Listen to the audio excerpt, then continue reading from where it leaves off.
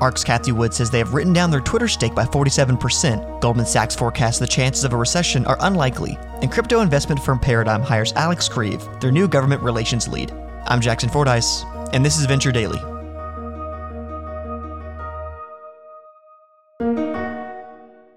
Yesterday, the CEO of ARK Investments, Cathie Wood, informed the Wall Street Journal that ARK has written down their stake in Twitter by a staggering 47%. Wood says that this valuation isn't indicative of a long-term outlook ARK holds of the company, but they had to write down Twitter substantially because, quote, "We take fair valuation very seriously." Between Elon Musk's controversial stances and nearly 50% of advertisers leaving the platform, Twitter's revenue has been cut in half since Musk's purchase back in October. To get a better understanding of the story, I chatted with Drew Glover. Hi, my name is Drew Glover. I am CEO and founder of Fiat Growth and general partner at Fiat Ventures. 47% seems like a substantial write-down. Drew, what do you think are the factors at Twitter that have caused ARK's diminishing confidence in its current value? And is 47% a percentage that makes sense to you as a write-down? I can't speak too much on the 47%, but I can definitely speak to some of the things that have been happening at Twitter over the last 24 months. As an investor, you invest in high-risk investments, but you still manage money in a very prudent way. Cathie's investing in the future, and at that point, you can underwrite that in a number of different ways. And obviously, when she initially invested in Twitter till now, that has significantly shifted. But over the last 24 months, we've seen two new CEOs come in Elon Musk, and then Linda as well. And also with the injection of threads from Facebook, you're seeing a lot of potential competition come into the market. So as she's thinking about the market as a whole, I think she's being prudent. I frankly respect the decision, but I also respect the fact that she's not saying she no longer believes in Twitter. She greatly believes in Twitter still, but as a fund manager managing other folks' money and thinking about being conservative around how she's going to write down returns in the business, she's doing a smart move here. So Cathie Wood says she's still bullish on Twitter and its long-term outlook. Drew, do you believe in Twitter's long-term outlook? That's a tough one for me. I'm obviously not as close to Twitter as she is. For me, it'd be a little bit tougher to have that perspective. And that is only because, I come from a growth marketing background, and seeing what Facebook has been able to do with Threads, obviously launching it, getting 2 million users in 2 hours. Facebook still today, although might not be the hottest thing on the market, has just around 3 billion users, and being able to activate a very small portion of those 3 billion and driving them over to Threads could turn that into a very powerful force incredibly fast. And also knowing that they own Instagram and they made the sign-up process for Threads so easy, also creates a very interesting path into how competitors might pop up. So what this does prove is Facebook is able to do with the 3 billion users, open up a Threads. Snapchat could do that. Reddit could do that. TikTok can do that. They're all basically news sites packaged in different ways. So I would think, as I think about Twitter as a whole, there's going to be a lot more competition. And when there's been so much fluctuation within leadership over the last 24 months, I think they're quickly going to have to figure out what their identity is in the market. Twitter isn't the only company that has seen a steep drop in their valuation in the past year. Do you see valuations continuing to drop over the next 6 months, or could we be in for a rebound? I think we're already seeing a small rebound here. By no means do I think we're out of the shadows. I think right now we're in an interesting market where things were very, very high, and now they're coming back to normal. I think a lot of folks are thinking about the market as, we're down X amount. I actually think we have a really healthy reset. So I don't necessarily think that they're going to drop significantly lower. However, I also don't think that we're looking at the worst market that we've ever seen before here. Obviously, statistically speaking, no, not the one we've ever seen before. But I do believe that this is just a really healthy reset, and I'm hoping here over the coming months that we'll be able to see a quick re-up. Fidelity values Twitter at 1/3 of what Musk paid for it only 10 months ago. Drew, what steps can Twitter take to return to the value it held before Musk bought the company? Well, it's tough. A lot of these different social media sites are built on trust. And there was some time where so much movement was happening and so much change was happening that a lot of users were losing trust in the business. So I wish I could say that there's a quick fix for this. I think what's going to need to happen, especially with Linda as CEO now, is really just to get back to building up trust within the users and making sure that you're adding consistency back into the business. When you make waves in a platform like this, you just have to be able to double down on setting rules and following them and making that a mainstay within the ecosystem.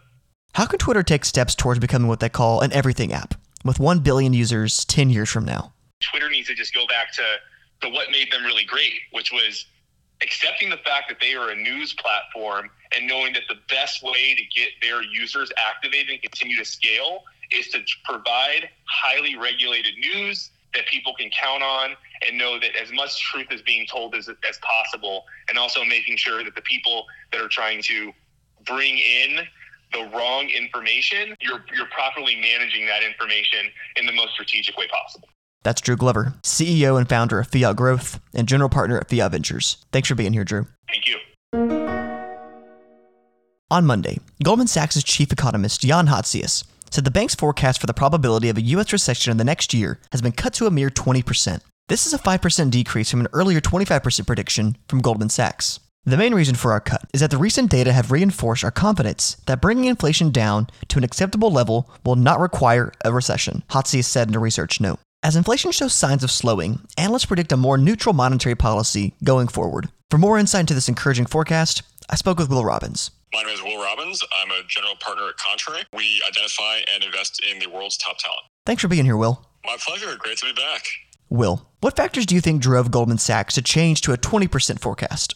Well, first of all, I want to take a step back and remind ourselves that a year ago, there was debate as to whether or not we were already in a recession, right? And I think the political machine was kind of perhaps reworking the definition of recession itself, and people were debating, what does it mean to be in a recession? And so I think the irony of all this is that kind of a 5% adjustment in probabilities for recession is almost secondary to kind of what we consider the goalpost to be in the broader economy, both for the economy writ large, but also for kind of venture and the startup world as a subset. So I think that is my first thought that comes to mind. But look, I think over the past year or so, I think we've seen inflation continue to come a little bit more under control. We've seen kind of continued growth of core industries, and I think a lot of the tailwinds that were so traumatic over the past few years, like COVID and the supply chain crises, are starting to smooth out. As the tailwinds smooth out, what does this mean for the everyday investor? Do you see a floor in the equities market, and how do you feel about the next 6 months? Yeah, so I think the interesting thing here is the composition of the equities market generally, right? I think you look at the story of maybe the past decade, right, or even the past couple of years, a huge percentage of the growth was concentrated into kind of large cap tech stocks, right? And so I think any analysis that's being done should really be more broad spectrum, because certain industries have just struggled over the past few years and probably will continue to do so.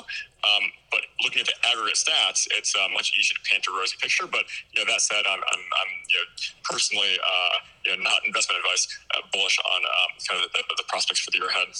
And Will, what does positive news like this mean for venture markets? I think the way that I'm describing the venture market now is high variance. So we have some companies that I think are great companies that might be struggling to raise. We have some companies that are also great companies that are snapping their fingers and getting trendy rounds done in a week tops, right? And so I think the way that we're looking at kind of the industry generally, and the way that we're advising portfolio companies, is that the space of outcomes is continuing to expand.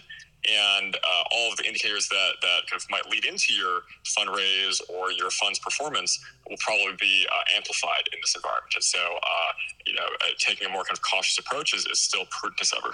A cautious approach is still prudent as ever. Wise words from Will Robbins, general partner at Contrary. Thanks for coming on the podcast again, Will. Thanks for having me. Paradigm, the San Francisco-based crypto investment firm that has invested in Coinbase, OpenSea, and MoonPay, just hired Alex Grieve in a new role for the firm. Grieve will serve as their government relations lead. According to Paradigm, Grieve has, quote, over a decade of experience in DC politics and financial policy. He joined from Tiger Hill Partners, a government relations and communications firm, where he led the company's crypto competency team. With this hire, Paradigm appears to be ramping up plans to influence U.S. crypto policy, as Congress considers several bills that establish guidelines that will institute new rules for stablecoins in the overall crypto market. It's probably not a coincidence that Grieve's hire comes right after government crackdowns on cryptocurrencies and crypto-focused startups. Much of the strict regulation has been born out of FTX's bankruptcy scandal back in November, and the SEC has multiple lawsuits against crypto exchanges Binance and Coinbase. What does this mean for the larger venture landscape? This hire could prompt other crypto-focused investment firms to build their own government relations teams to stay ahead of Congress's increasing regulatory efforts. Thanks for tuning in to Venture Daily. Today's show is produced by Josiah Simons and Jackson Fordyce. Our theme song was created by Benjamin Cook. If you liked today's episode, please give us an honest review wherever you get your podcasts. I'll see y'all tomorrow morning.